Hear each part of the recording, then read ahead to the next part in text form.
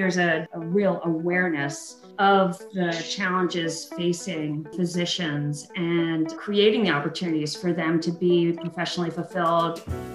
Hello, I'm Dave Gans, MGMA Senior Fellow for Industry Affairs, welcoming you to the Executive Session, a monthly discussion with a healthcare leader on a critical issue of interest to medical practice executives.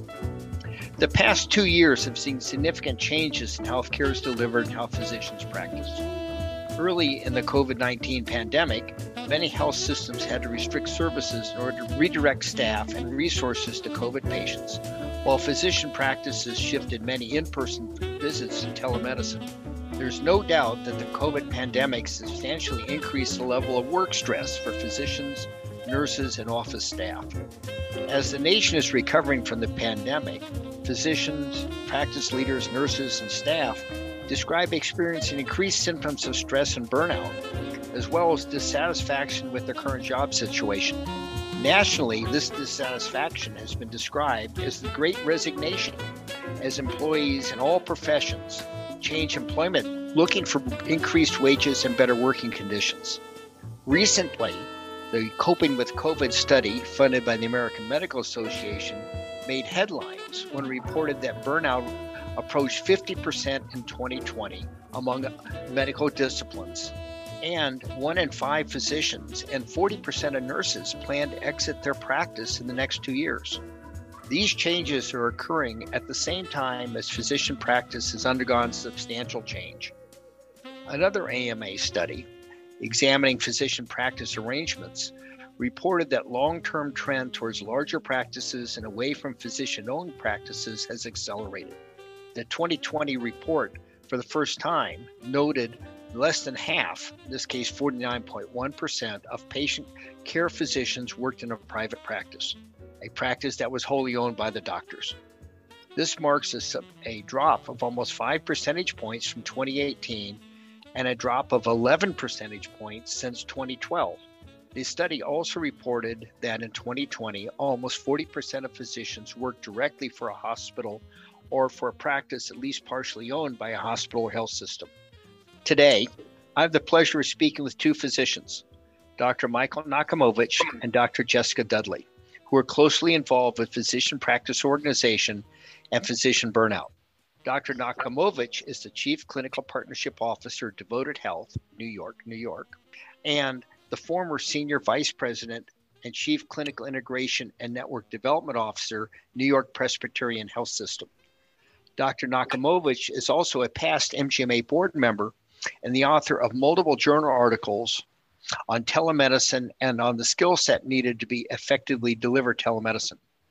Dr. Dudley is the Chief Clinical Officer at Press Ganey, Boston, Massachusetts, and most recently was the Chief Medical Officer at Brigham and Women's Physician Organization, Boston, where she was responsible for the strategic development and oversight of physician-led efforts to improve the quality and efficiency of healthcare. Dr. Nachimovich, could you please introduce yourself and describe your background? Thank you, David, for first of all inviting us to participate in the podcast.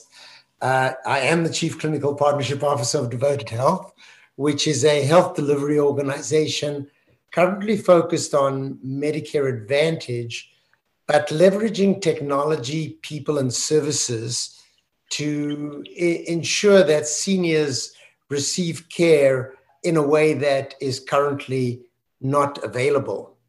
In this role, I engage with integrated health systems, academic medical centers, and physician organizations, independent, owned by private equity, who participate in our programs. Prior to this, my career was very much on the provider side, most recently at New York Presbyterian, where I was the Chief Clinical Integration Network Development Officer.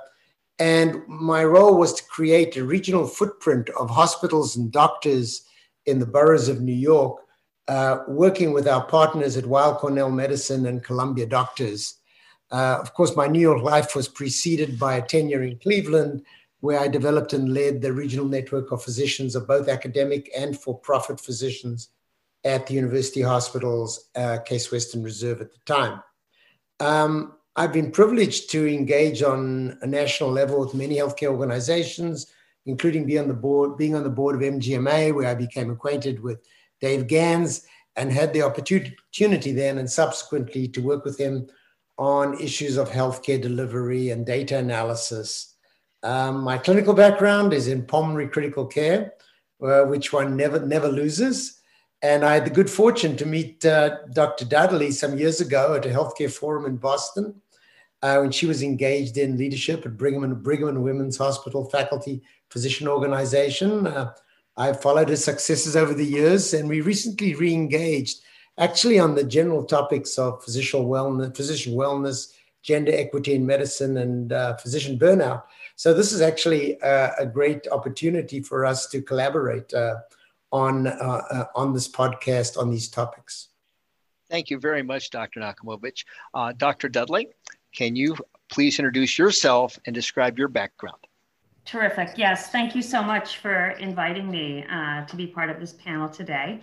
And I am, as you mentioned, Chief Clinical Officer for Press Ganey.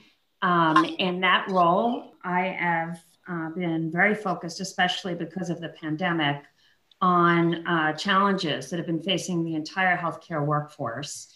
Press Ganey, while most people may know us due to our long history in patient experience, has also over the last decade or so been very active in workforce engagement, including physician engagement, as well as in transformation in safety for healthcare organizations.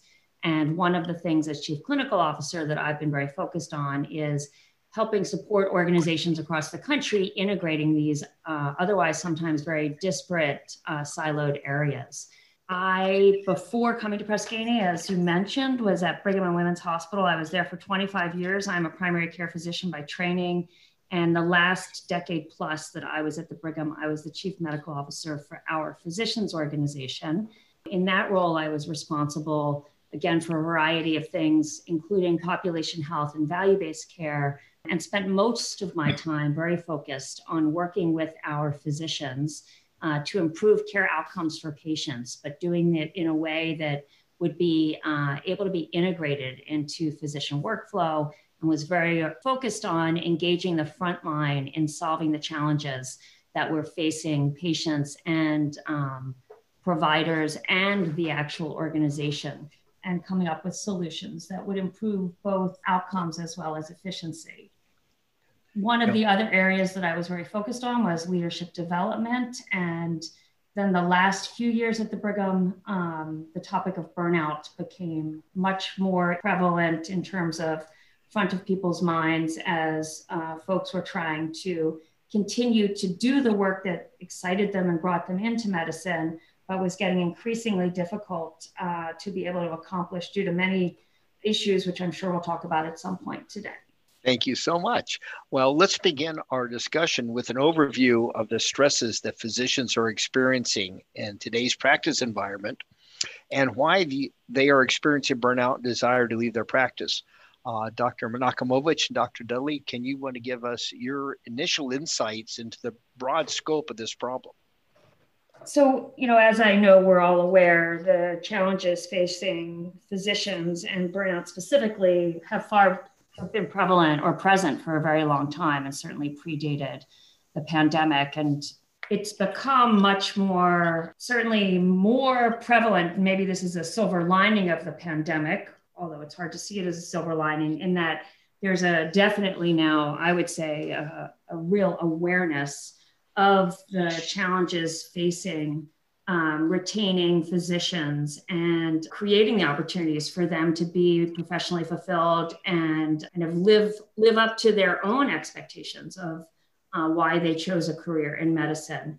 But again, predating the pandemic, many of the contributing components to burnout, and I actually try to bucket things so that it's not just a huge long list, but I would say the three big areas that I think about contributing to burnout. I would say the first is really the doability of the job that was getting kind of a lot more administrative type burdens or regulatory requirements being piled on top of doctors, which ultimately gets in the way of them doing what they really had hoped to do by going into a career in medicine, which is taking care of patients.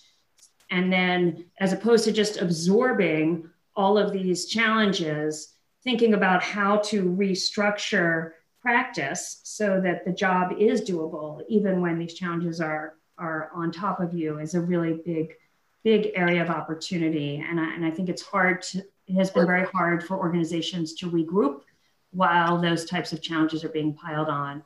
The second area is, while medicine initially, maybe decades ago, was a very individual type of practice, folks either didn't have experience with or haven't really invested in developing all of the support and infrastructure you need to really run better as a team.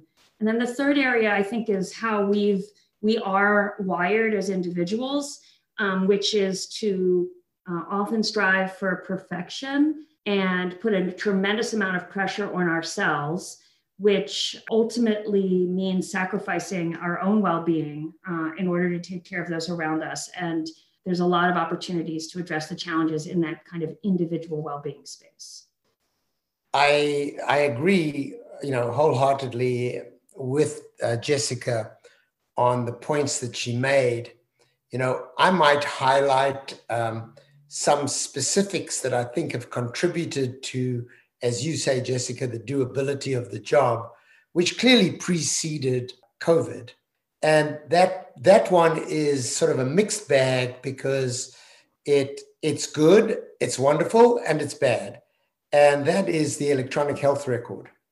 So the need for physicians to practice in the electronic health record and to manage documentation and to manage their inbox and to keep on having, again, picking up on what Jessica said, administrative and regulatory functions to fulfill in a record, which might not necessarily be intuitive or might not be as good as it could be. Pre-COVID, I would say the decade before, this was one of the biggest dissatisfiers of physicians, in my experience. Now, obviously, it depends on the model of practice and where the compensation methodologies. But I think if physicians were driven to what I call churning, we still largely live in a volume-based world, and we lost some of our medical professionalism in a number of ways. We lost our medical professionalism because that independence that Jessica spoke of was constantly diminished. We lost the medical professionalism because that doctor-patient interface became more complicated because we were documenting in a record.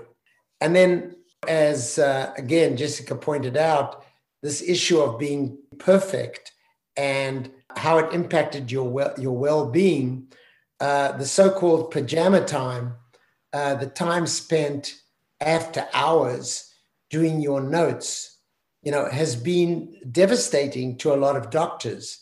Now, if you pile on COVID on top of this, you can see where you're headed for a bad situation.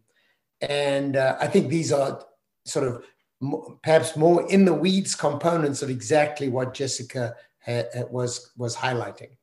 Thank you very much, Dr. Nochomovitz. I think we've looked at some of these issues surrounding stress. And, earlier I mentioned the AMA study that reported 1 in 5 physicians could leave their practice.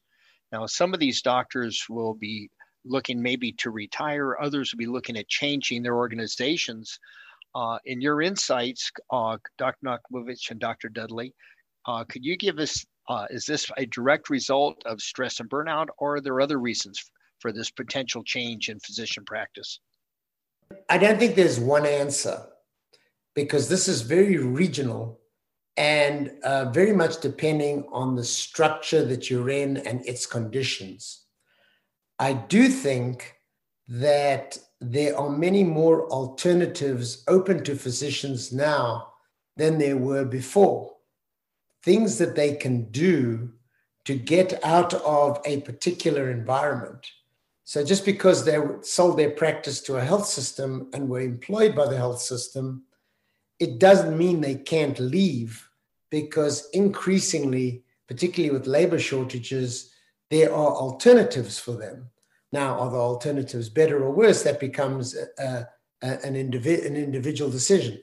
But the point is that there are alternatives available for physician employment and alternatives available for physicians to actually leverage their training outside of the doctor-patient interface.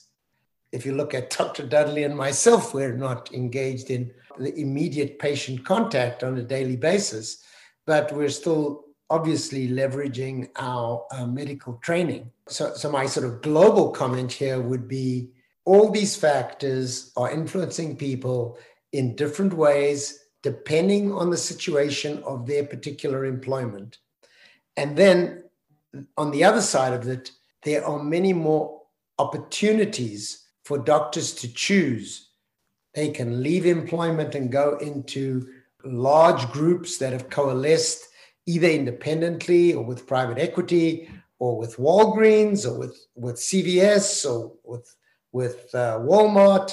There's just a lot more opportunities for people to consider, never mind becoming a medical virtualist and sitting at home and taking calls for any one of the myriad of companies that employ people purely to do telehealth. Yeah, so I love what Michael just said. I agree with him, and I like how he framed things. So I'm going to go like another layer down, which is I'm most concerned about the physicians in the workforce who leave the workforce or leave like the medical workforce. And that let's focus on that for a minute, because if a physician moves from a private practice to integrated model or integrated delivery network, and we saw a lot of this even during the pandemic, and actually a lot of those physicians did better when they were hooked and connected to a large organization that was able to provide them a little bit more safety and support. And so, there is always this trade-off of autonomy with, being able to also have a cushion and support. So that's something maybe we want to go into in a little bit. But the point I wanted to really make was we are seeing an exodus of female physicians, and it's not new, by the way, right? So there's already been data that's been published that has shown that if you look at female physicians and male physicians, and this is part of the Intern Health study that's based out of Michigan,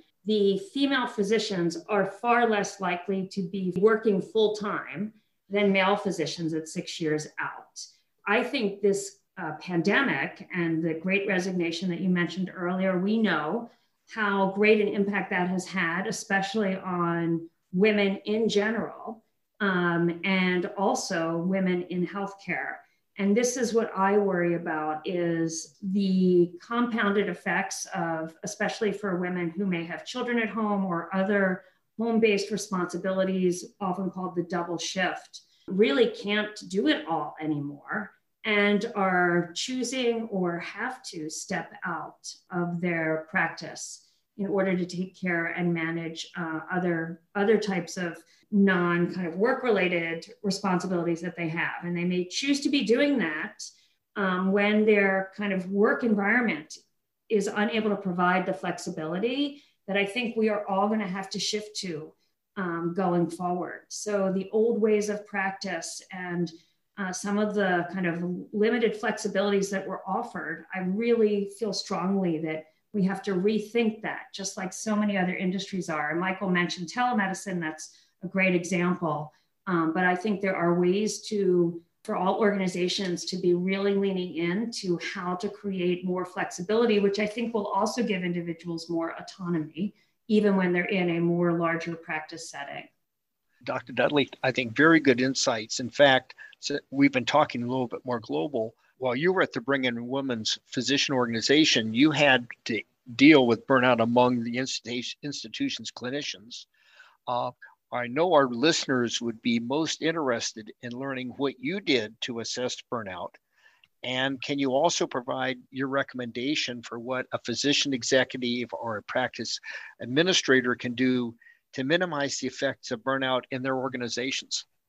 Sure. So what we did at the Brigham and what I would recommend today for all organizations is surveying your physicians and doing it in a kind of structured way, because you are more likely to hear so many more voices and more likely to get kind of an honest and true response, as long as you do that, use a survey that is confidential so that doctors feel comfortable responding. So we did that at the Brigham. We did implement a survey, and there's many different kinds of surveys that are available. Certainly Press Ganey, we have a physician engagement survey and a workforce engagement survey, but there are others out there. But the number one thing that I think is most important for organizations, and certainly was critical for us at the Brigham, is to get the data.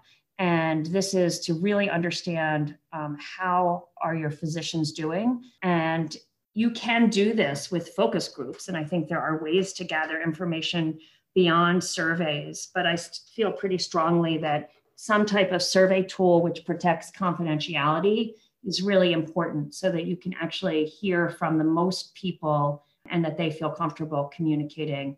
The second thing I think is really critical is having leadership, and ideally the board, as well as the executive leadership of the organization, fully behind this, kind of readily acknowledging that without a healthy, engaged, well physician workforce, actually full healthcare workforce, and we've seen this now, especially with the pandemic, none of us can deliver on why we went into medicine. If we are not well and able to, have the ability to execute in a job that's doable and work collaboratively and collectively, because it's not a single sport anymore, we will not be able to succeed in taking care of patients. And that's what all of our organization's missions are driven around, which is better care outcomes for patients.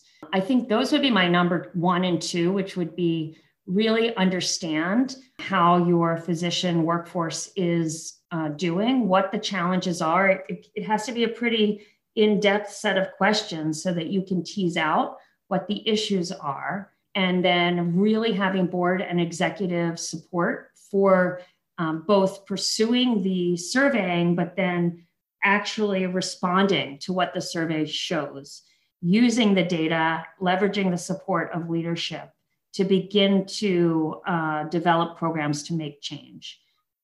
The issue of listening to the physicians can't be a corporate exercise. It has to be something meaningful, recognizing the professionalism of the doctor and letting them believe that it's really being done for change and for improvement. And the confidentiality issue is also, really, really important. I would say that the culture of a physician organization is going to determine the degree of dissatisfaction and burnout.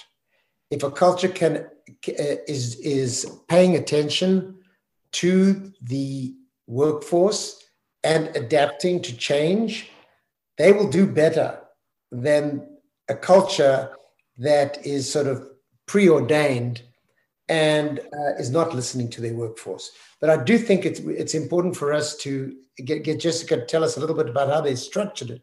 And also, I think we should spend a few more minutes on this, Jessica should, on the whole issue of gender equity, because, we've got more and more female medical students, and so we can't afford to have more female graduates dropping out of healthcare.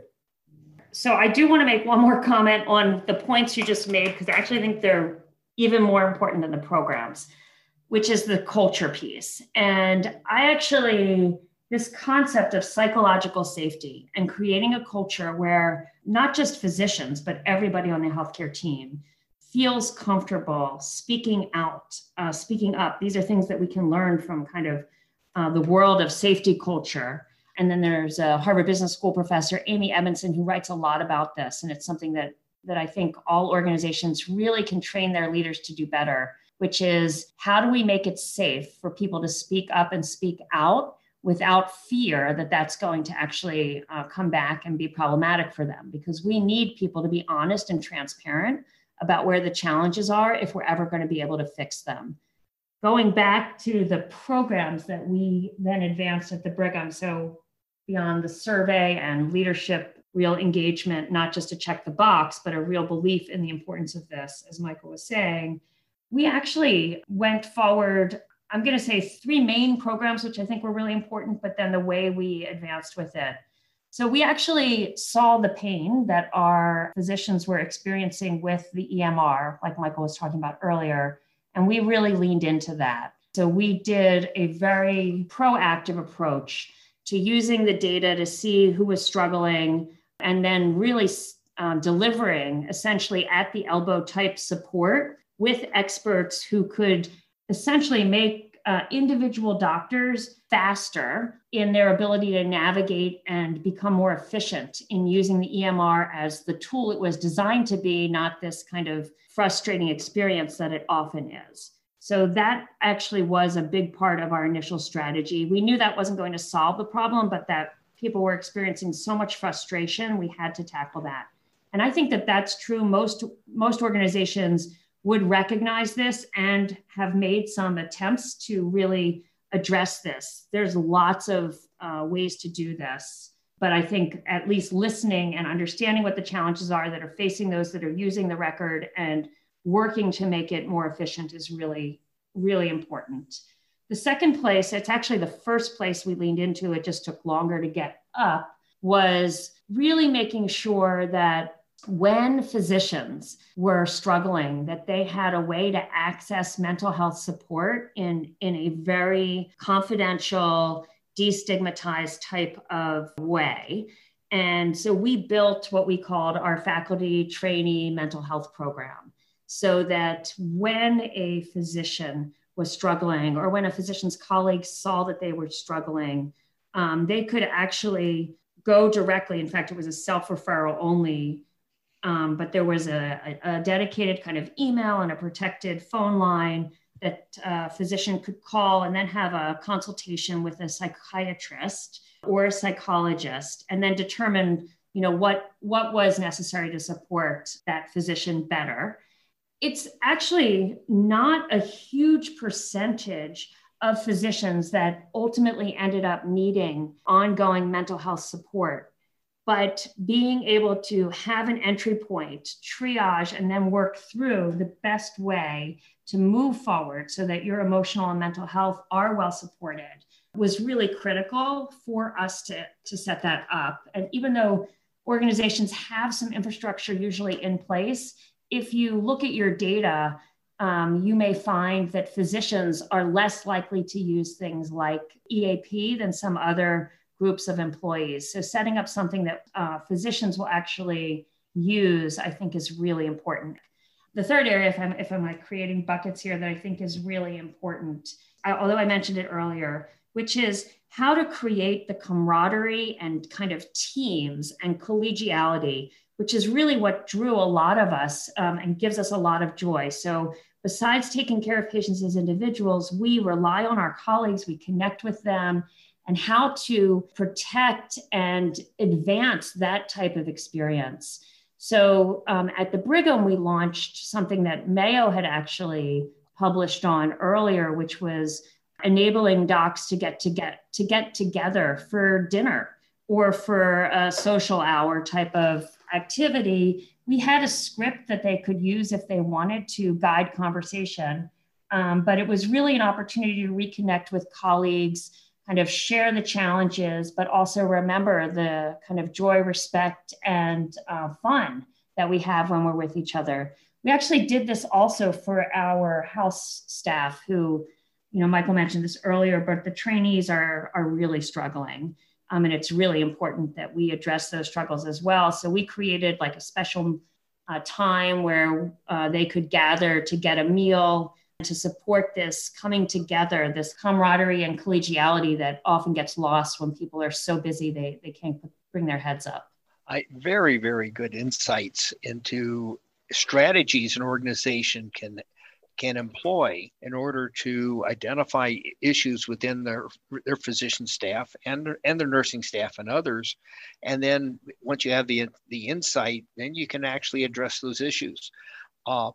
We've talked about burnout and stress as being significant factors driving the Great Resignation, but I know there are other reasons why many physicians are seeking a change in medicine. In my conversations I've had with physicians, I know many who went into hospital employment now feel constrained in their organizations, and they're looking for a higher degree of autonomy in clinical decision making, and as well as their work schedules that are inherent in private practice.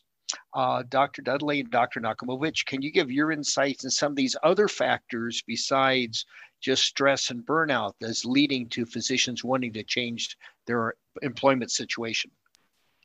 There is an element here related, which Dr. Dudley mentioned, the actual practice structure. And I look at that as the resources available to a practitioner to practice medicine.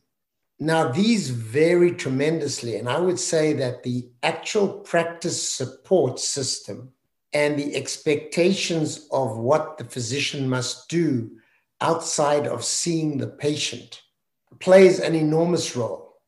The Cleveland Clinic, Mayo Clinic, Kaiser, California, they don't have, well, certainly I know the Cleveland Clinic doesn't have a lot of people leaving. They may have people unhappy, but they don't have a lot of people leaving.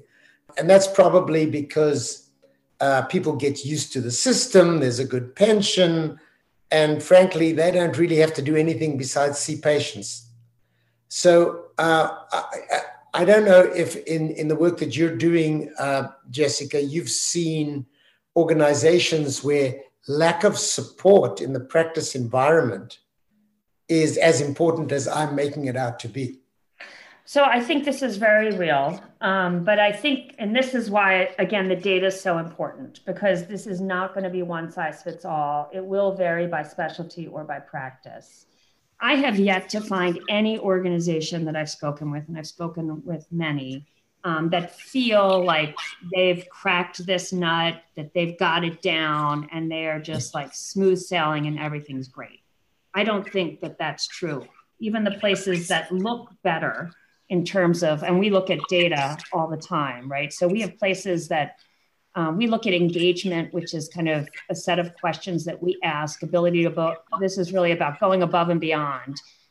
We look at a measure that we call resilience, which includes both being able to get kind of activated and find meaning in work, as well as being able to go home and get sleep and decompress. And that kind of makes up our resilience metric.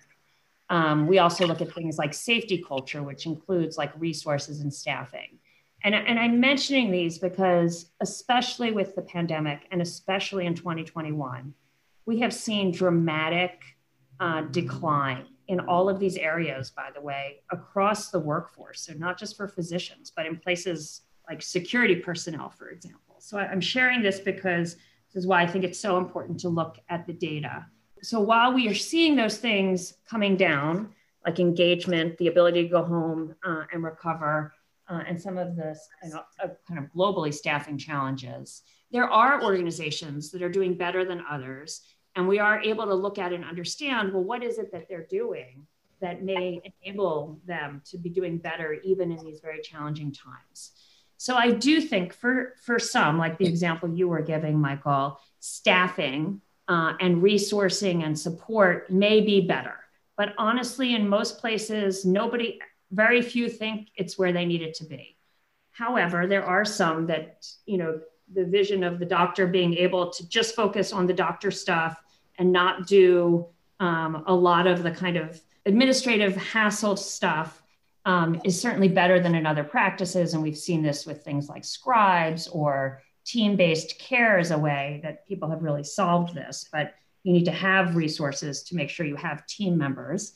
Yes, resources are really important, and resourcing practices so that they work efficiently is really important. I do see organizations kind of reluctant, right? Because resources are tight. So to hire more people, even more of the staff support, is really challenging for many organizations to do, especially in times like these.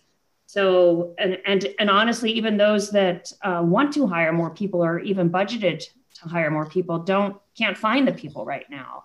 That's why I think it's so important that we are looking at redesigning how we do things, even in the practice setting, and figuring out, are there things that we're doing that we don't need to keep doing, and how to make those operations run more efficiently. So I think that's another thing that's as we move forward, what we need to be definitely focusing on. I did want to mention a bit about gender, because we've done some real deep dives in our data in that space. And what we're finding is that women physicians do have different experiences than male physicians. It's not limited at all, by the way, to specialty. We see this across almost every specialty. We, in looking at an enormous data set that included about 200,000 physicians, we were able to pull out some key areas where women physicians are really having a different experience than male physicians. And the 4 greatest gaps were in the areas of feeling like there is appropriate staff. That was one of Michael's points. Feeling that they have sufficient time for patient care. Involvement in decision-making, which to me is a marker of respect, and that the amount of job stress they're experiencing is reasonable. And in every one of those areas, our female physicians that were surveyed, this is at the Press Ganey level now that I'm talking about, scored those questions markedly lower than male physicians' scoring of those questions. And then the other area I wanted to highlight are in the space of resilience, especially decompression, being able to get enough sleep, being able to go home. Michael talked about pajama time. That's like doing work at home. This is a marker of, can you not think about work and not log on when you're home? So in this area also, in this set of questions that we call decompression, female physicians also scored much lower than male physicians. I think very good insights. We've talked about the overall problem. Now we've given some strategies for the executives in the organization to help diagnose and actually strategies that they can employ. I'd like to get your insights in the other perspective, and that is for the individual physician who is feeling stress and who's feeling burnt out and may want to look at moving outside their current employment situation, or going into independent practice, or moving from independent practice to a hospital system, but that wanting a change. What advice can you give to the doctor for themselves, assessing their situation, and also, should they be considering a change? What are your thoughts? This is something that I continue to deal with fairly regularly, because, over the years, you've picked up these associations. You may even have hired doctors in a particular setting. Then they get unhappy and you're no longer with the organization, but they call you and they ask you for advice, which is, because you were responsible for hiring them. And it really is sometimes a delicate situation, because an individual needs to be able to look inside themselves and determine why they are unhappy, because the unhappiness may or may not have to do with their medical practice. So that's number one. If it has to do with the medical practice, as it often does, they need to isolate the most egregious things or most egregious characteristics. And first of all, see if they can resolve them, because, they chose to go to a particular place. Well, is there any opportunity for improvement? Is anybody listening? Presumably you like working with your colleagues, which is generally the case if you chose to be there. Once they've gone past that, then the good news is that there are alternatives. So if the issue relates to documentation and keeping up with the volume targets, or if the issue relates to too much administrative work, telehealth is increasingly becoming an option. So there are lots of telehealth opportunities where you can minimize those kinds of issues. The other opportunities now exist in, for example, value-based organizations. And I just give examples not because I'm promoting them in any way, because I'm not, but they're just examples of what they do. Like say ChenMed or Oak Street, that's a very small percentage of the market, but they hire people just to take care, for example, of seniors. So they have small panels and they just have to focus on that small panel of seniors. That may work for some people. A lot of people don't want to be that restricted in what they do. I must say that the new element of the CVS's, the Walmarts, the Walgreens, this is TBD to see what happens as each of these organizations literally spends billions of dollars over the next few years, billions, to grow physician practices across the country. What kind of cultures will those be? Will those be, will they learn from other people's mistakes, or will they repeat the same mistakes, given the fact that their revenue source is not only restricted to how many patients come through the door? In summary, there needs to be, and I always ask people to find out why are they leaving, see if they can be corrected. If not, look for one of the many alternatives that allows them to do things that they are less likely to be confronted by the same issues. Yeah, I really like how Michael framed that. And I would actually say very similarly, and I guess maybe I would say even a little bit more aggressively, which is, so it is challenging right now. It's a challenging time for everybody. And, and it's also a very challenging time for, I think, all healthcare workers, especially physicians, but nurses, we all know all of this.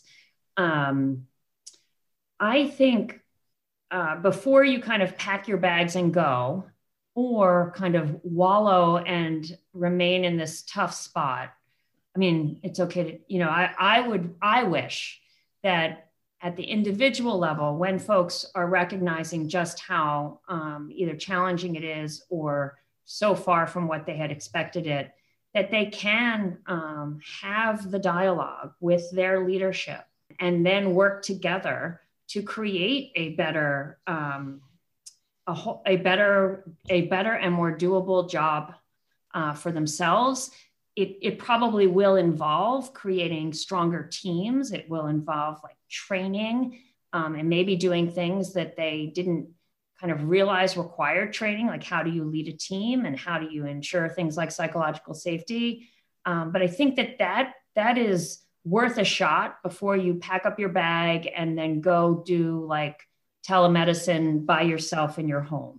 That would be my hope, is that folks that are in organizations right now, even in the setting of frustration, that you at least, try to connect and see if it's possible to evolve the environment that you're in. And I know this is, easy for me to sit here and say, and in reality, incredibly challenging to do. But I suspect if you feel this way, your colleagues in your practice are similarly feeling this way. And it would be a shame to, not kind of try to see, can we, especially if it's an organization you've been committed to being with, how do we work together to try to make this whole environment a better experience for patients and for ourselves and our colleagues? So that would be my one caveat. Thank you so much. Very good insights. As we start wrapping up our session today, we've talked about had a very broad discussion on the stresses experienced by many doctors and opportunities for both practice leaders to help address those stresses, as well as opportunities for the physicians themselves to understand their problems and potentially look at what their future is. Dr. Dudley and Dr. Nakamovich, can you give your insights more looking towards the future? And what is the future for physician practice? How can organizations enhance the experience for their doctors to improve patient care and improve the career path for their physicians? And how does this fit into the future healthcare environment? Like I said earlier, surveying or having your finger on the pulse of how your physicians are feeling right now is critical. And I think getting this data and insights now is the only way that we can kind of prioritize and plan for the future, or the best way that we can. Otherwise, we're guessing.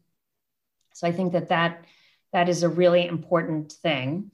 The second thing I would say is I don't see medicine going back to more isolated, smaller, private type practices. I actually think things are only going to become more integrated as care continues to evolve, and solutions to care, which are phenomenal and often technology-based, will kind of accelerate the ability to have more players and more connectivity, and honestly, less care in a hospital setting and more care in home-based settings and other locations as technology catches up to what we're able to do. So I think really investing in kind of integrating across the journey of the patient, across the continuum, creating connectivity that can be both virtual and in person, so that we function more as teams, even though we may be not all co-located in the same environment. These are things that I think all organizations really need to be thinking about and focusing on developing right now. I couldn't agree with you more. And I think the issue that we need to address is that there is too much being put on the plate of the physician and the physician practice. With technology and with the industry expanding, I think we're seeing more resources grow and evolve that will actually assist the physician in the continuum of care, particularly once they leave the hospital, so that the physician follow-up isn't so very, very difficult. So, it's one thing for a physician to see a healthy patient. It's one thing to see a patient who's had something, an acute event that's cured. They broke a bone, they had an infection, whatever. It's a whole nother story to take care of somebody with chronic disease, where the burden on the physician becomes increasingly greater. And I think we're being unfair to the profession to expect them to do all this work. So I anticipate that there'll be more partnerships between hospitals, physician groups, and other sectors that can assist in making sure that patients don't fall through the cracks, and a lot of this busy work that needs to be done that may relate to social determinants of health or chronic disease management or medication adherence gets done. And it's not the physician only trying to manage this because it's impossible. So I see that as a change in where we're going. And to the extent that value-based care sort of continues to increase, and I think that'll be slow in large organizations around the country, that trend of having resources outside the group, outside the hospital that can be helpful, will increase. I also, the last point I'd make is that there's no doubt that, voice recognition in EMRs aided by technology that can prompt the doctor on things that need to be done.